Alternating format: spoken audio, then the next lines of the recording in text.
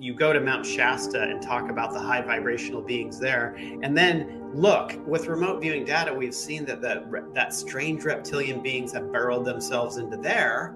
I mean, it's the same dang story. It's the same thing.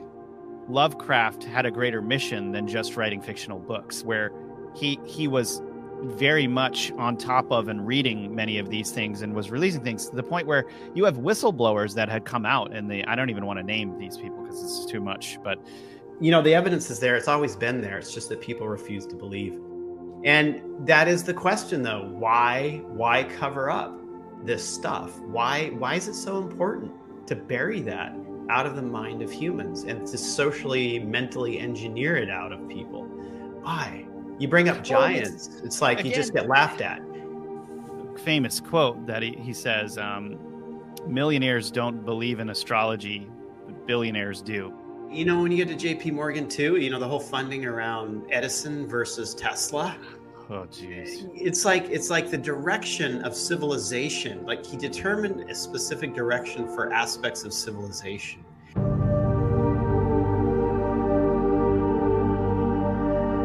In our last episode in this series on the mysteries of Mount Shasta and Lemuria, we talked about the eminent professor Edgar Larkin, who used a telescope to see Lemuria with his own eyes. Between the 1932 LA Times article we found reporting on Lemurians meeting with townspeople, then Larkin's findings, plus what John Remote viewed about the whole situation, there was a lot to talk about. And it led us right into the next topic, which is the occult lore on Lemuria. What do Rosicrucians believe about the lost continent? What references in literature and history left behind strange information? When you hear what we found about ancient Rome, J.P. Morgan, H.P. Lovecraft, and more, you're going to wonder why we never hear about this esoteric history in our textbooks. So join John and me, investigative researcher Rob Counts, for a show that's out of this world. And if you're listening to us, this metaphysical podcast, or watching us on any video platform, go ahead and just leave us a 5-star review. We can really, really use that. Helps us spread. Make sure you also like and subscribe wherever you are and hit that bell for updates. We have all of these Rosicrucians and Masons who are, like these people that are in the Rosicrucians and the Masons are usually high society folks. They don't come out and talk about the stuff that they actually believe. Right. Well, you know what? That part of society, the slightly more elite part of that society, our society, can believe in that stuff, but the rest of you, no, you can't believe in it. Yeah, you're crazy if you believe in it. Right. Which is a funny thing because, I think that they've been heavily involved in general in the Mount Shasta area. They would have to be. Yeah. Dude, California is it's like a walled off fortress. It's weird. Right. It's like, and what I mean by that is it's how much money you have to live in California. Of course, there's tons of people that live in California. It's our most populated state, right? But when you get to the nice areas of California, it has the most expensive real estate in the entire country, easily. Yeah. I mean, every dinky house that's one floor is like $2.5 million to own that house. You're never going to pay that off, right? Your only hope is making good on the mortgage and then selling it for more than you paid for it. I mean, that's literally it, Yeah. The mortgage is going to be like $6,000 to $7,000 a month. I mean, it's it's crazy, Yeah. Probably more, but yeah, so California is a really interesting place, and it's the most beautiful state in the country, easily. I mean, the only state that could be more beautiful, arguably, is Hawaii, and that's a very small island, but California is just amazing, and it has every type of climate in there, and it's massive, beautiful state. So it would make sense that a lot of these folks live, especially in that area, and are trying to figure out what's going on and have a little piece of that in their lives, right? Back to this guy, Wishar Serve, or Harvey Spencer Lewis. So he was reportedly initially interested in the paranormal phenomena and part of a group that investigated and exposed fake psychic mediums, right? So he would be one of these guys, along with, Houdini and stuff, that was trying to expose what was really going on with these spiritualist groups, because they were taking over everywhere. And he became the president of the New York Institute for Psychical Research, then found Rosicrucianism. And he created Rosicrucian Park in San Jose in California, where there's a Rosicrucian Egyptian museum. And it's the 5th planetarium in the US. It's got an Egyptian style temple there, a science lab, and more. And he also traveled to Egypt, invented some devices, and did a demonstration in 1916 where he appeared to transmute zinc into gold via alchemy. Some weird stuff. That is weird. Saint Germain was said to have being able to transfer gold and or other substances like lead into gold and stuff like that. There's been a lot of people searching for a way to do that. Every king in the entire world would be interested in alchemy for that purpose, to create treasure from nowhere. Yeah, right. The whole alchemy thing. I always took that to be an internal process as opposed to external, which I believe you are correct on. Yeah. I would agree. Yeah. Holy Grail, all of that. Right. Internal alchemical process for enlightenment as opposed to turning lead into gold. I don't know. A metaphorical. That's what I always took it as, but we've never looked into that with remote viewing. So yeah, and maybe because there's a lot of stories we could get into on that, like John Dee. Was very interesting, and there was a lot of weirdos that set themselves really close to these kings or queens in these different areas. That was their whole life, was doing stuff like that, right? And probably partly as a muse for the king or the queen, who, was just interested in someone looking into these otherworldly things, right? I mean, when you're dealing with politics and stuff going on with your people all the time, that's actually probably a nice break. I mean, who knows how much a part of it is that and trying to gain treasure. But okay, so there was this interesting thing that we found here on Amazon where one of Ward's ancestors commented on his book on the Amazon. And he read it because they were related, basically, just to see what was going on. And this person claimed that Ward was oddly associated with the Rosicrucian Order, at least in its publishing ventures, but claimed to be the follower of Islam from his early adult years. And some of that spirituality got mixed into his understanding. Now, James Ward wrote in the Rosicrucian Digest in 1931 about suspended animation. It's pretty interesting. The power of suggestion through belief, knowledge, contemplation, concentration, visualization, mediation, and realization. And he claimed he and only 4 other American-born men could penetrate the whole universe and become one with the universal spirit and work with it. Yeah, great start for someone trying to make spiritual progress. Yeah. Okay, so the guy dies. This is very interesting. I mean, these numbers they just scream of occult here. So he died on January 13th, 1933. So 1/13/33, which is that's jam-packed with occult influence, that number itself. 13 relates to the Knights Templar. They were killed on Friday the 13th. This is where Friday the 13th being bad luck comes from. And to this day, they are still trying to have revenge for Jacques Dumoulin, who was killed by the king at the time. Anyway, they very strange that he died on that day. And the Rosicrucian website obituary described James Ward as a Grand Council member, studied medicine in Europe, studied the mystery schools and scientific academies in India, and known as a miracle worker for healing patients, and was a major in the medical corps of the U.S. Army, was an attorney, prosecuting attorney, blah, blah, blah. So he was actually a schoolmate with Herbert Hoover's vice president.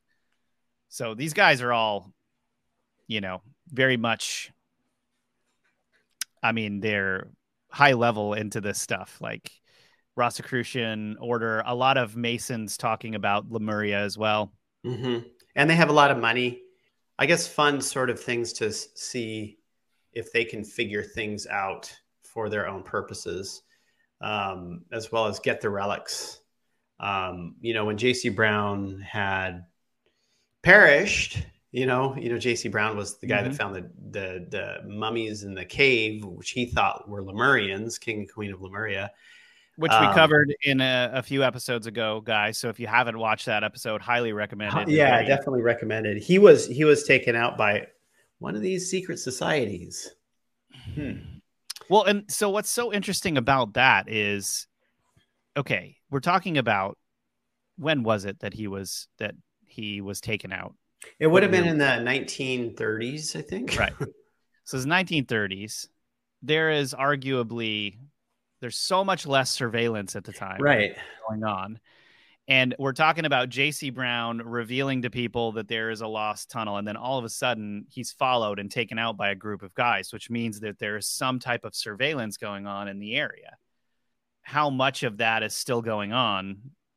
I know, it's just interesting. It's bizarre, right? Like, a group of guys show up to us. You described this in your data, right? Like, yeah. A group of guys show up at his hotel, basically take him out, and then bury his body, essentially. It's not because they wanted it and wanted to find it. It's because they wanted it to stay hidden. Exactly. It didn't matter what riches were in there. The information had to stay hidden. Why, though? That's so weird. Why is that? Yeah. Like, you'd think that they would want to go in there for themselves, but there's something else going on. Yeah, but what are you going to do with that stuff? Literally. Okay, let's just say you have all the money in the world to begin with. You find evidence of a lost culture. You already know that you can't fence that stuff on the black market necessarily for the price that it's actually worth. You can't let that stuff out be known because we're supposed to stay in a specific narrative. So what are you going to do with it? You've got spears that have a memory metal that flip back into place. You've got old ancient tablets with some kind of unknown writing on it. I mean, if this stuff goes out into the public, you got mummies that are, 10 feet tall. If this stuff goes into the public has questions. So what are you going to do with it if you pull it out? Who are you going to sell it to? Well, I don't know. You're going to melt it down? Well, no, but I would imagine some of these, like, look at J.P. Morgan. Like, he collected everything that who knows what was in his collection. Who knows? So, yeah, talking about J.P. Morgan, we know there have been rumors that was interested in astrology. And actually, I think it's more than a rumor, just based off of his quotes. It would allude to him being interested in astrology and the occult. But we definitely found that confirmation because in 1926, the New York Times reported on an astrologer who said she regularly read Morgan's horoscope for him, explaining the changing position of the planets and their probable effects on politics, business, and the stock market. J.P. Morgan even invited this astrologer, Evangeline Adams, to visit Asia for a scientific investigation of the occult, whatever that means. And if you'll believe this, Evangeline said that 3 successive presidents of the New York Stock Exchange constantly consulted her for information that would guide their operations. And, J.P. Morgan has that famous quote that he says, millionaires don't believe in astrology, but billionaires do, basically. Right. Effect, right. Yeah. And I visited his mansion in New York City, which is a museum now, and it is just full of ancient Sumerian artifacts and all kinds of, like, those scrolls, the cylindrical scrolls and things. And just he was highly interested in these different cultures. And what's funny is Disney actually based the eccentric character who funds the hunt for Atlantis in their movie off of J.P. Morgan. And these occultists and theosophists like Blavatsky and rich people were all hunting for Atlantis, Mu, Lemuria, and then, you've got other people too who started to hunt for it that were more nefarious as well, right? Right. I was thinking a lot about, culture back in the late 1800s, early 1900s in the United States, at least, where there weren't very solidified theories in the public consciousness about certain things, and so it allowed a lot more like public exploration, speculation, and speculation, and exciting new things happening. Like, when you get to Blavatsky and you get to the idea of Lemuria and there being a lost continent and Atlantis and stuff, I think that people would play with it a little bit more than in the public realm, because things weren't so tightly controlled around thinking as they are today. Even though around findings. I mean, look at the guys. Finding. Yeah, right. The guys that exposed originally that Lemuria and Mu would be a thing. Like, I don't even think that's possible to happen now. Right. No, it's not possible now. It's just not. I think these ideas were so exciting to people that that the general public would even, jump into it. Also, it's like when you get to theosophy, it's like this was such a new idea because it was pulling the East into the West, into occult stuff, like mashing everything together into one. And it was like the first time that a lot of people in the Western world began to hear about Eastern practices and the mysticism of the East and the deep, deep mystery of it. It really paved a path, I think, for a different type of thinking at that point in time that got shut down. Not that, there's good things about it and there's bad things about it. But I think that ultimately it just opened people's minds up to new possibilities. And JP Morgan and these guys, they ran with it and they had the money to be able to uncover some of these things and get the relics, take information and then stick it in their own back pocket. In their vault. Right. When you get to JP Morgan too, the whole funding around Edison versus Tesla. Oh, geez. It's like the direction of civilization. Like, he determined a specific direction for aspects of civilization on the surface when it came to getting money from people. We can get money with Edison's ideas, but not necessarily with Tesla. So let's go with Edison. Yeah. I mean, there's still a bank that's named after him. And I mean, let's be honest. Everybody knows that monopoly guy was modeled after JP Morgan. Right, exactly. And so that's like the surface level culture that we see now. But what about under the surface? Like, what about the things that he found about Mu or whatever, Atlantis, about ancient Sumerian culture and how that was related to it, that never made it to the surface, that he kept undercover? I mean, you saw back then too, that the Smithsonian was interested in burying the whole giant thing. So direction of culture he was involved with. So you got to have a connection to the elite, and you sell it to the elite behind the scenes. But that's what I'm saying. Like, it's mysterious that I imagine that they would do this with a lot of things, maybe even some bizarre things, but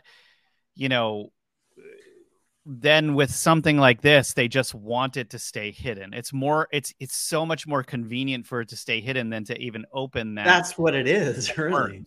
It's way more convenient for it to stay hidden. Well, look at what so during the Depression in the United States, Depression era, the Smithsonian Institution, in classified ads across America, basically put an ad out that said, "Do you need a job?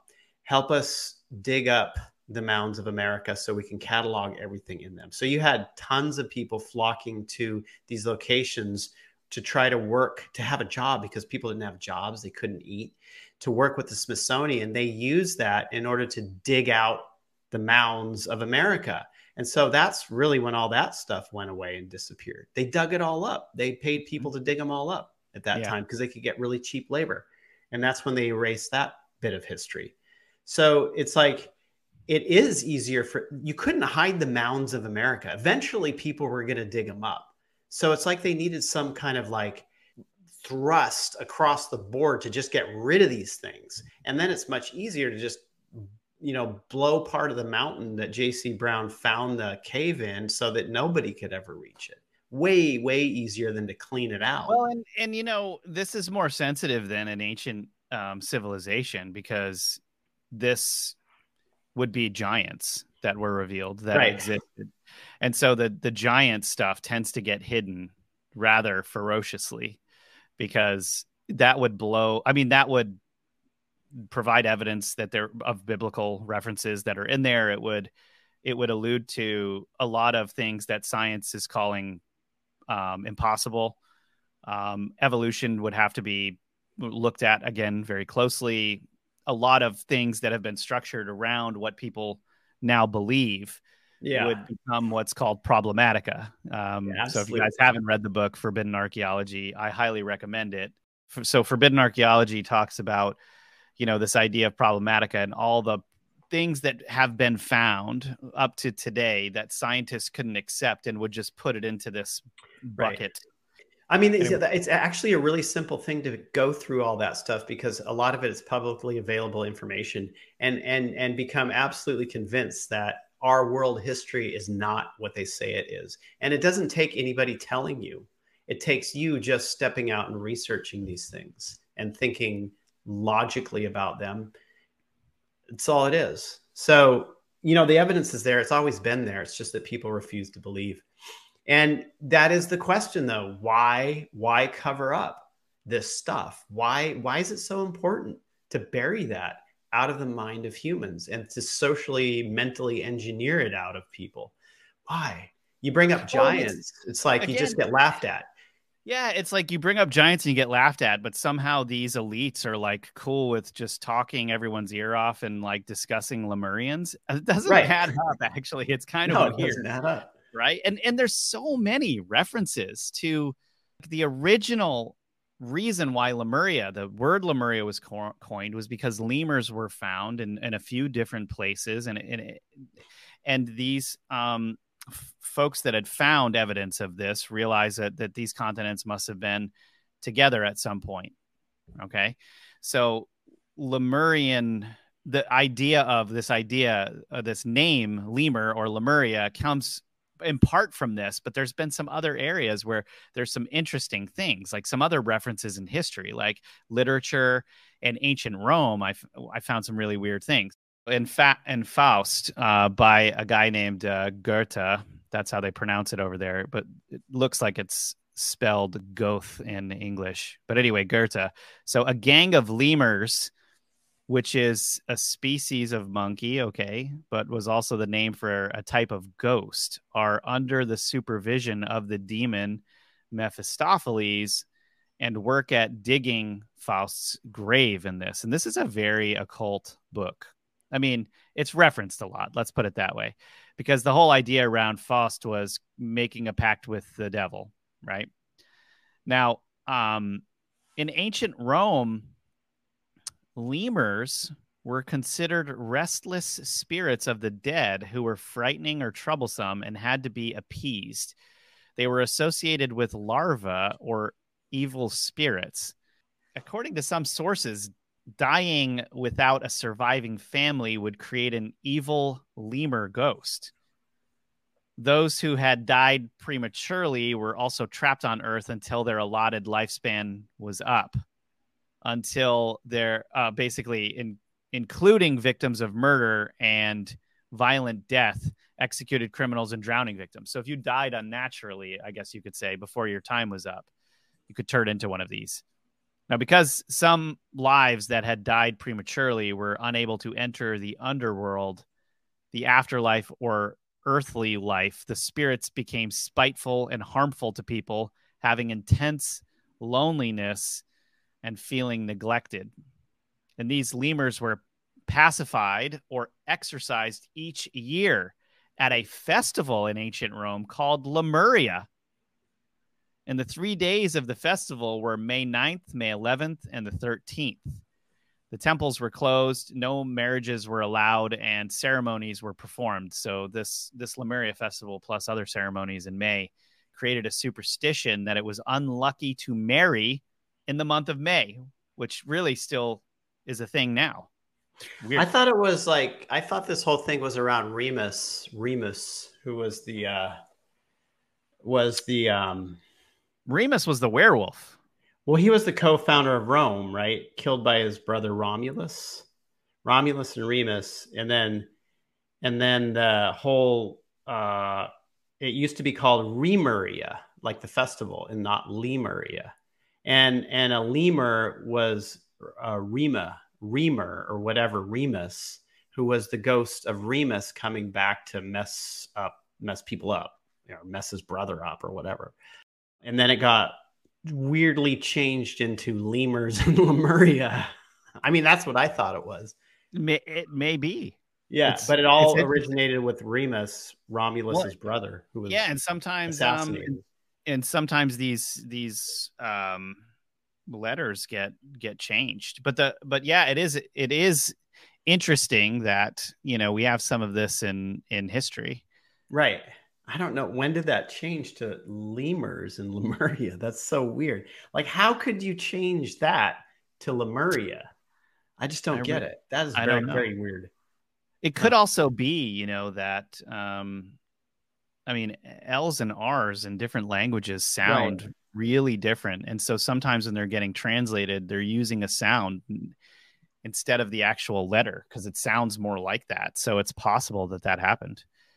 And it's funny because at what point was there a meeting where they discussed just hiding all of this stuff? Because between 1880 or whatever and 1940, a lot of stuff, especially in the 30s, a lot of stuff was coming out. A lot of new things were being found. I mean, everyone was excited about all of these things. And then 1950s hit and it was just like 50s, 60s. It just kept getting more and more like about technology, less hearing about these things. It was a lot more frowned upon.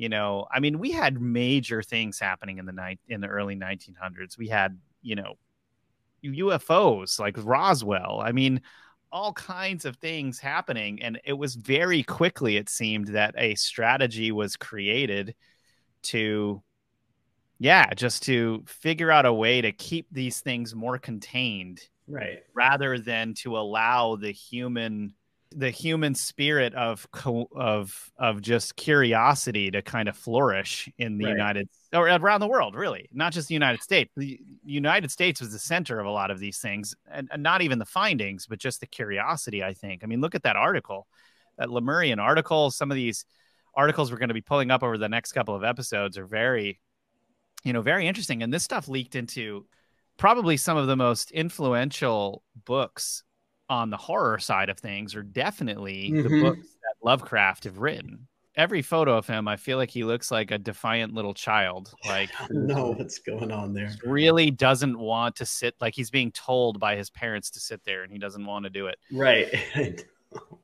So Lovecraft basically referenced a lot of churchward stuff on Mu. I mean, so the first human beings inhabited Mu, although some say it was Lemuria, and he hinted that there could be a connection between the two continents, right?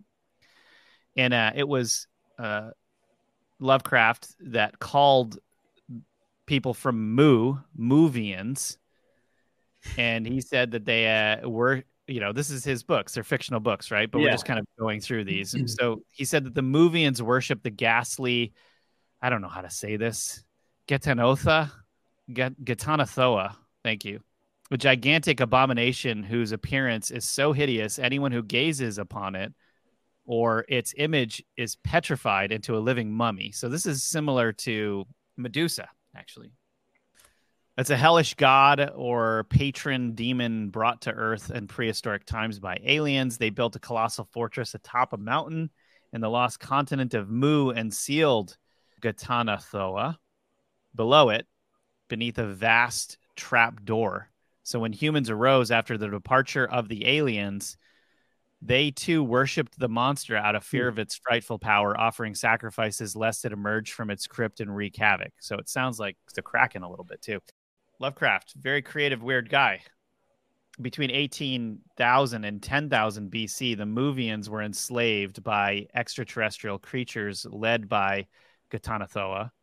And at some point in history, the people of Mu waged war against the Atlanteans. Like, it's all of this stuff that I think a lot of these folks, these elite folks, are interested in, all written into fictional books. But it's what's strange is not that someone would create fictional stories from this, but more how much it's being pushed in society even up until today. Right. And the thing about Lovecraft is that while I don't think, I mean, he really took license. He took these little nuggets from that time period of what people were talking about in the more esoteric realm and just ran with it into his like the darkness within him.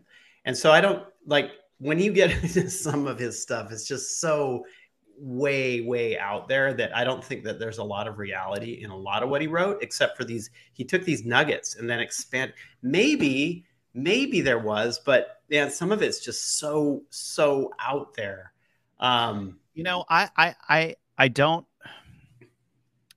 I think we're going to need to do a show just on Lovecraft because Yeah. I don't, after the research, the initial research that I've done, I was really hoping that it would be fictional. But the more I look into this guy, the more I'm finding connections to Middle Eastern writers and authors that were talking seriously about these things. And the more I'm finding that the occult, some of the folks in the occult corners of the world very much were taking these things very seriously, and not just the more well-known ones like Aleister Crowley. It's become a thing to the So point he's where like digging up the world of demons and monsters, and then well, okay, so that's I coming out believe of the occult, and then much in the same way that Tolkien was taking from historical documents that he claimed, or yeah, that we assume, or that he allegedly was taking from the Oxford Library.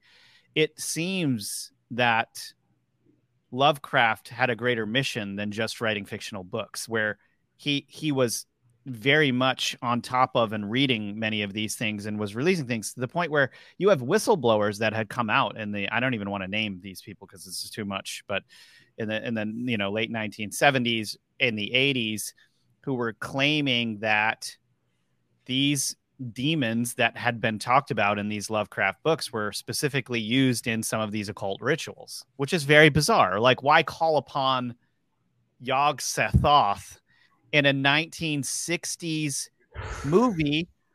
Like, what was that movie called? The Dunwich Horror, right, where it's like that movie. Have you seen the Dunwich Horror? yeah. Who was that directed by too? Dunwich Horror was. Well, that's the whole thing with Lovecraft, is that what came first, the chicken or the egg?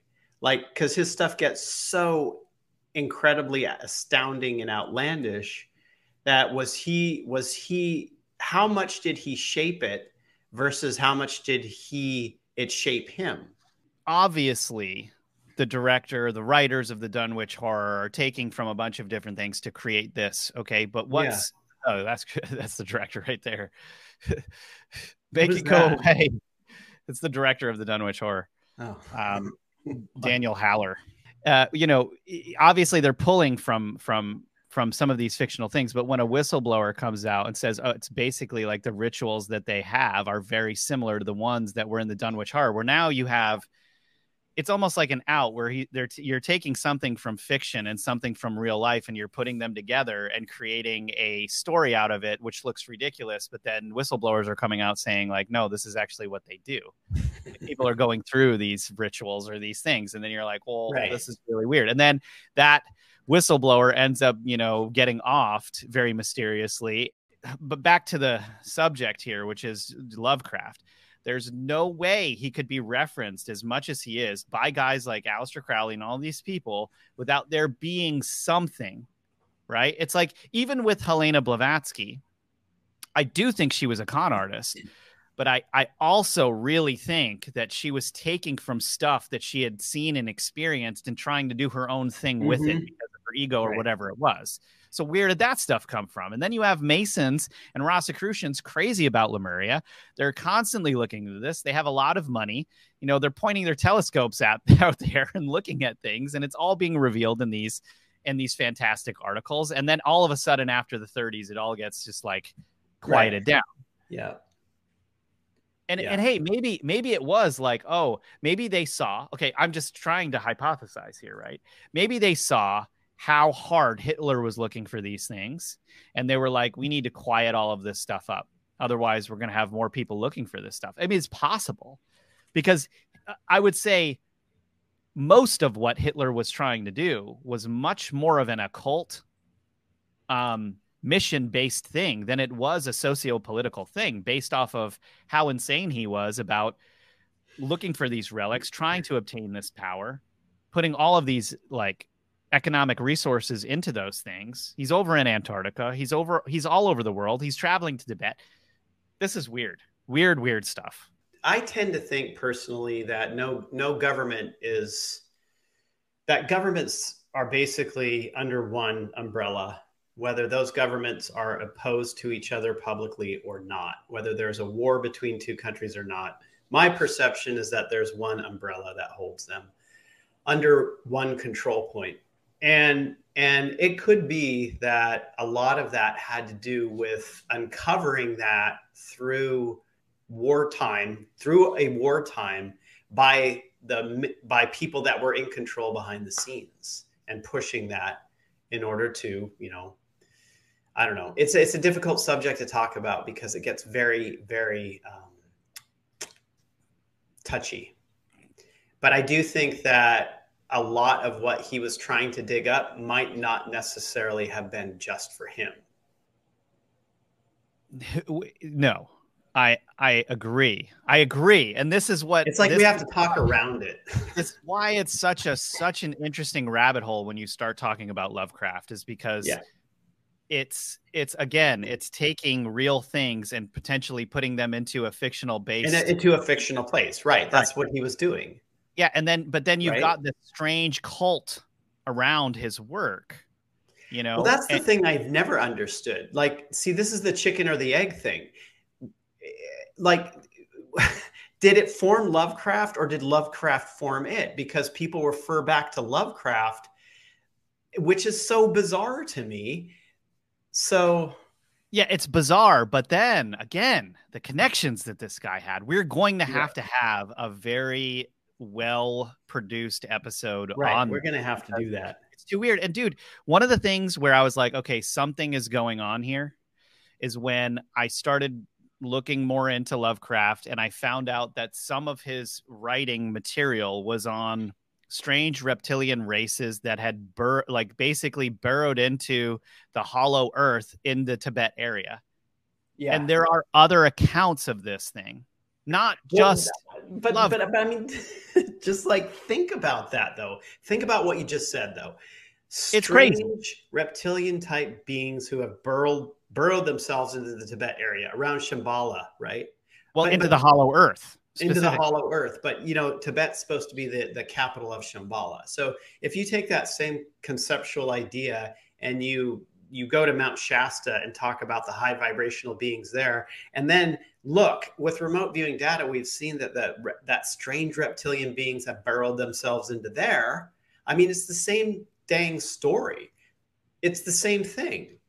And with that, everyone, on the next episode, we're going to be getting into the strange reptilian ties all revolved around the Mount Shasta area and how they connect everywhere else. And it gets even weirder, if you can believe that, because we haven't even hit Saint Germain, which ties into a lot of this as well. Yeah. So thank you guys for being with us here today. And we will see you next time where we'll be getting into more around the reptilian people, the lizard people, and this very strange articles we found as well in the LA Times. So hold on to your hats, everyone. We're kind of just getting started.